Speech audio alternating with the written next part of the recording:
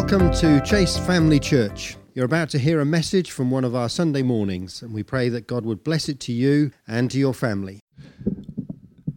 Working in schools, you tend to get ill quite a lot. And this year especially, I've been trying to sort of sneak away from this cold and cough that's been sort of chasing everyone through the school. I managed to do it until Friday, which was Toby's birthday, not yesterday, Dad. Yeah. And it snuck up in me a little bit, but I'm feeling a lot better today, so praise the Lord for that. I don't know about you, but your workplaces as well must be a little bit weird at the moment. Is anyone finding it a little bit weird? Different things going on? Yeah? I'll start my timer there. Schools especially, I'm finding very weird at the moment, but you have to look for the positives. And I've found that one of the positives for me at the moment is the fact that I'm one of the only sort of 2 or 3 men that work in the whole school. So they brought in this new rule to do with toilets, that you can only have 1 or 2 women in a toilet at a time, men as well, but there's only 1 male toilet. So I'm finding it quite light relief at the moment when it comes to break time and everyone sort of rushes to the loo, because you can't go in the middle of a lesson really. Sort of frowned upon to leave 30 kids on their own. So I go down there to the loo, and there's just this queue of women down the corridor, and I just get to sort of saunter through past them, smiling, winking as we go, and just walk into this toilet, walk out quick, and the queue's not that much shorter. You have to find the positives where you can. Anyway, that's got absolutely nothing to do with what I'm saying today. So today we're starting in John chapter 12. Verses 20 and 21. So, here, John records that there were some Greeks among those who went up to worship at the feast. They came to Philip, who was from Bethsaida of Galilee, with a request. Sir, we want to see Jesus. We want to see Jesus. Now, I think most of us can relate to these Greeks here, can't we? I want to see Jesus. I'm not someone who has ever really physically heard Jesus' voice or God's voice. God tends to prompt me in more subtle ways. And I don't feel like I've seen him physically, but I tell you what, I want to. Anyone else? Yeah? I can't even imagine what it would be like to just, boom, he's standing there in front of you. But one day, praise the Lord, we'll be there, won't we? Yeah? Amen. So when those Greeks came to Philip, they said, Sir, we want to see Jesus. Notice they didn't say, Sir, we want to see your beautiful Jewish temple. Or, Sir, we want to see your esteemed religious leaders. No, they said, Sir, we want to see Jesus. And ultimately, people today aren't any different, are they? They still want to see Jesus. Some of them don't even know it yet. Okay, but what they're searching for is Jesus. And I think that's why it's so important that you and I live like Jesus, love like Jesus, and share his message everywhere we go. Because people want to see Jesus. Church, this morning, if you and I are Christ followers, if we are Christians, then day in and day out, we stand where Philip stood 2,000 years ago. We have the opportunity to show others Jesus, the real Jesus, the biblical Jesus. And so this morning, I want to help us do that by taking a look at the biblical Jesus through a number of the portraits of his life as they are painted in Scripture. The first portrait I want us to look at begins with the question, when you think of the biblical Jesus, what is the image that comes to your mind? Think about it for a second. When we think about Jesus from the Bible, what do you see? Well, for me, I think of a meek Jesus, but not a weak Jesus. I think of a man who's as comfortable holding babies as he is driving money changers from his father's temple with a whip. I think of a man whose presence is so commanding that when a violent, murderous mob seek to throw him off a cliff, he can turn and walk right through their midst. Yet a man so gentle and humble that he would strip himself as a slave and wash the dirty feet of his own disciples. I think of a man's man and a woman's man, a construction worker who labored and sweated? I'm not sure that's a word. Sweat for 30 years of his life. Day after day, he cut his own logs. He cut his own trees. He drug his own logs. He sawed his own boards. He had no power tools except the bend of his back and the push of his arm. He had big, strong, rough hands, hands that could drive nails and hands that could have nails driven through them. I think of a meek Jesus and not a weak Jesus. What does that mean? What's the difference? This was a question I asked my pastor friend in America, Derek, and he answered me, and the way he described it I really like. He said, if you hit a lamb over the head with a bat and it doesn't fight back, it's weak. But if you hit a lion over the head with a bat and it doesn't fight back, it's meek. We know the power of God. We know the power. We serve a meek Jesus and not a weak Jesus. Remember the scene in the Garden of Gethsemane on the night that Jesus was betrayed. The disciples were soundly sleeping. Jesus was passionately praying. And Judas was deviously leading the chief priests, Pharisees, and a whole Roman cohort into the garden. Now get this for a moment. If you research it, a Roman cohort contained 300 to 600 trained, disciplined, and ready for battle soldiers. Sounds a little bit like overkill if you ask me.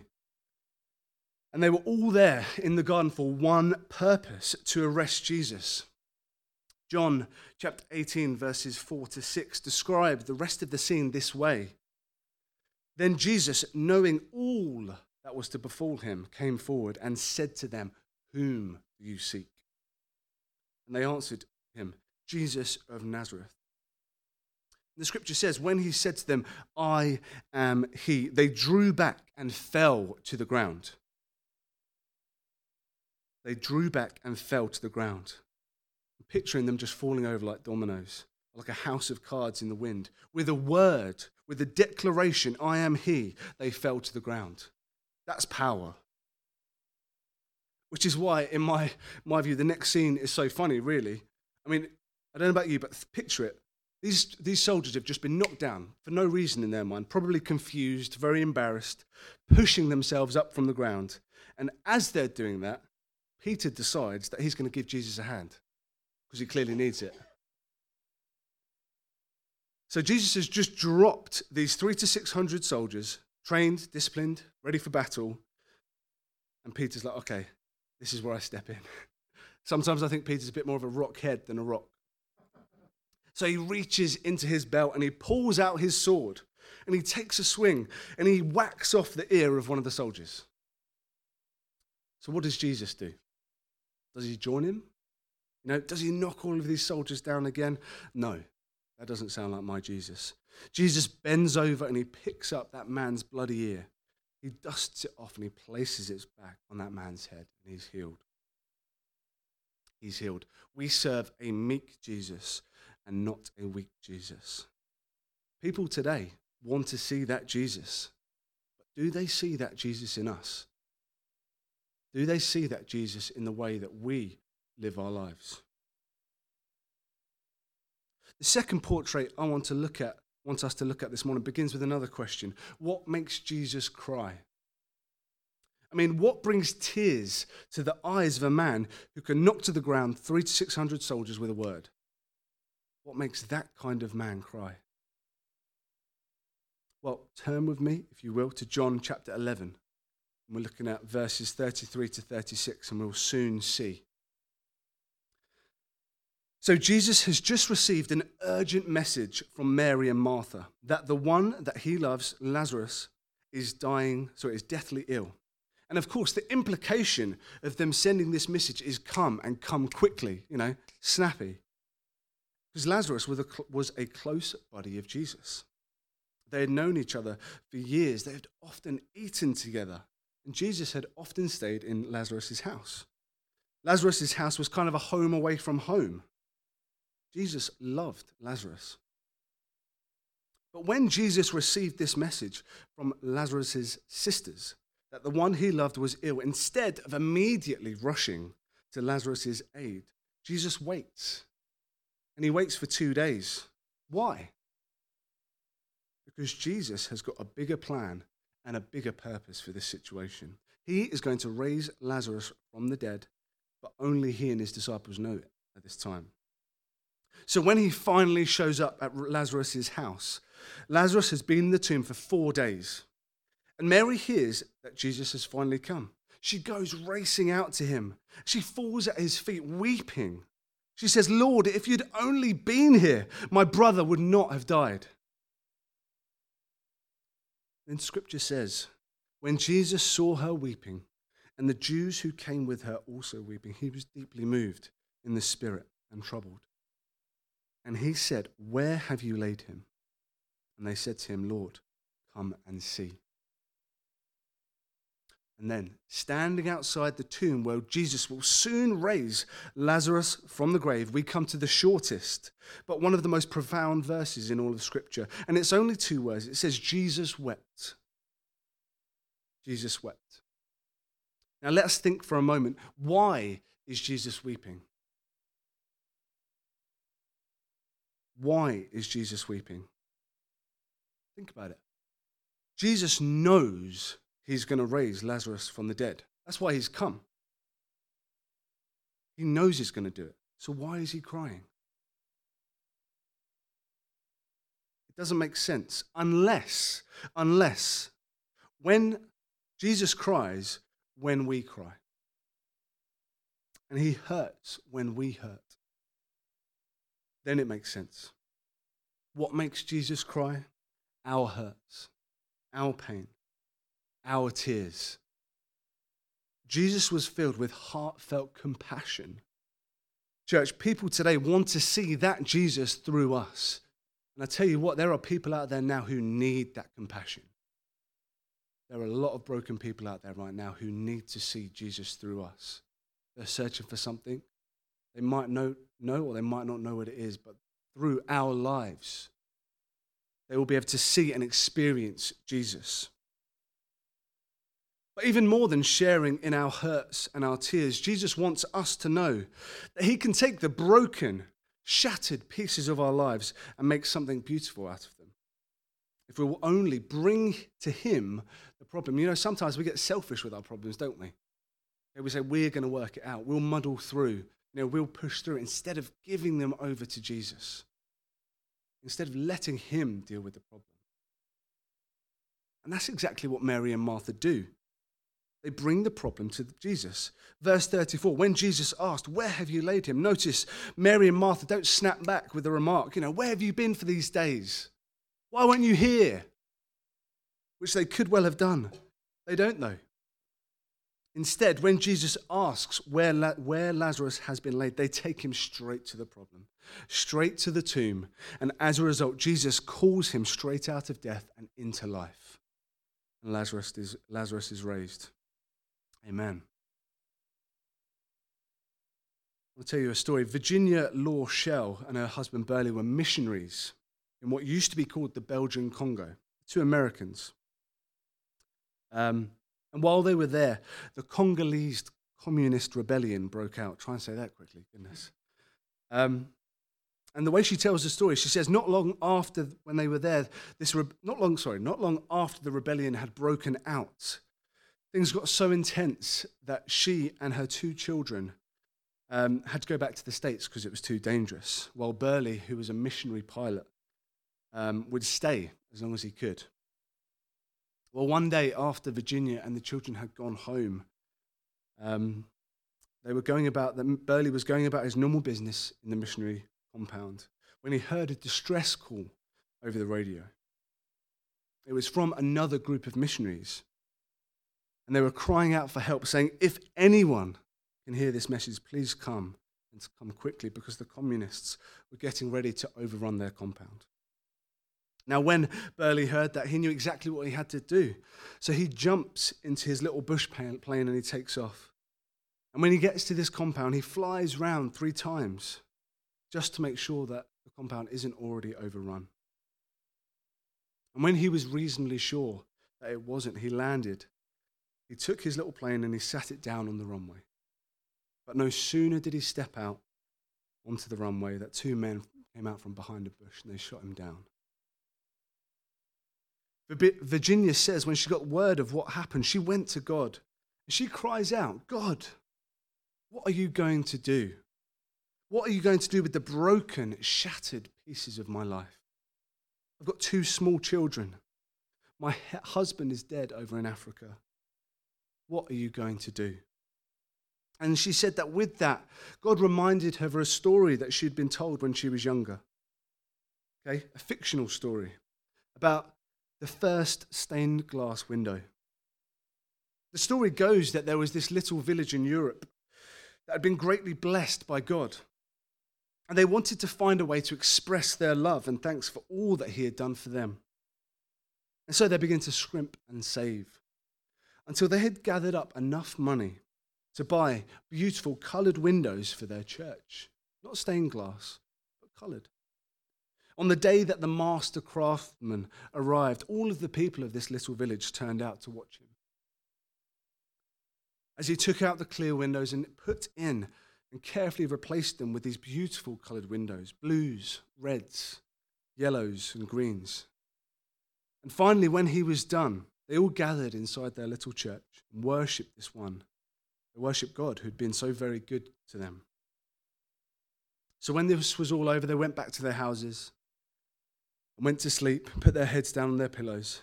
And that night there was a violent storm. Okay, it came blowing into town.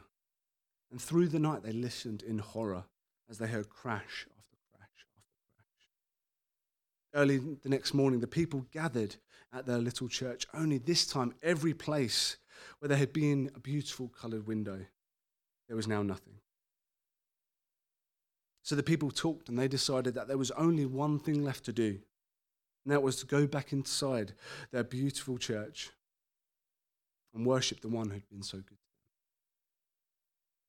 But when they opened the doors to go inside, they noticed a movement in the shadows. At first, they thought the light was playing tricks with their eyes, but then they realized it was the master craftsman who had already begun gathering together all of the broken, shattered pieces of glass from the different coloured windows. And he began piecing them together into these stained glass windows. Now, Virginia says that when God reminded her of this story, he reminded her that if we will just put our lives into the hands of the master craftsman, that he will take these broken pieces, these shattered pieces, and make something beautiful out of them. Something new, something wonderful, if we'll only allow him. Jesus can bring his transforming power to all that he touches. People want to see that power. People want to see that power through us. Do they see that when they look at you? The last portrait I want to look at today is found in John chapter 8, verses 1 to 11. The scene opens up with Jesus at the temple. He's probably seated in the customary teaching position of the day with people gathered all around him. And as he's teaching, a murmur begins to spread. And then the crowd begins to part. And then the scribes and Pharisees come breaking through, jerking and pulling and literally dragging a scantily clad woman before him. And then, mockingly, the scribes and Pharisees turn to Jesus and they say, "Teacher, this woman was caught in the very act of adultery. The law of Moses says to stone such as her. But what do you say, Jesus? What do you say?" Now, I don't know about you, but these days, my first thought is, where's the man? They didn't drag him out, did they?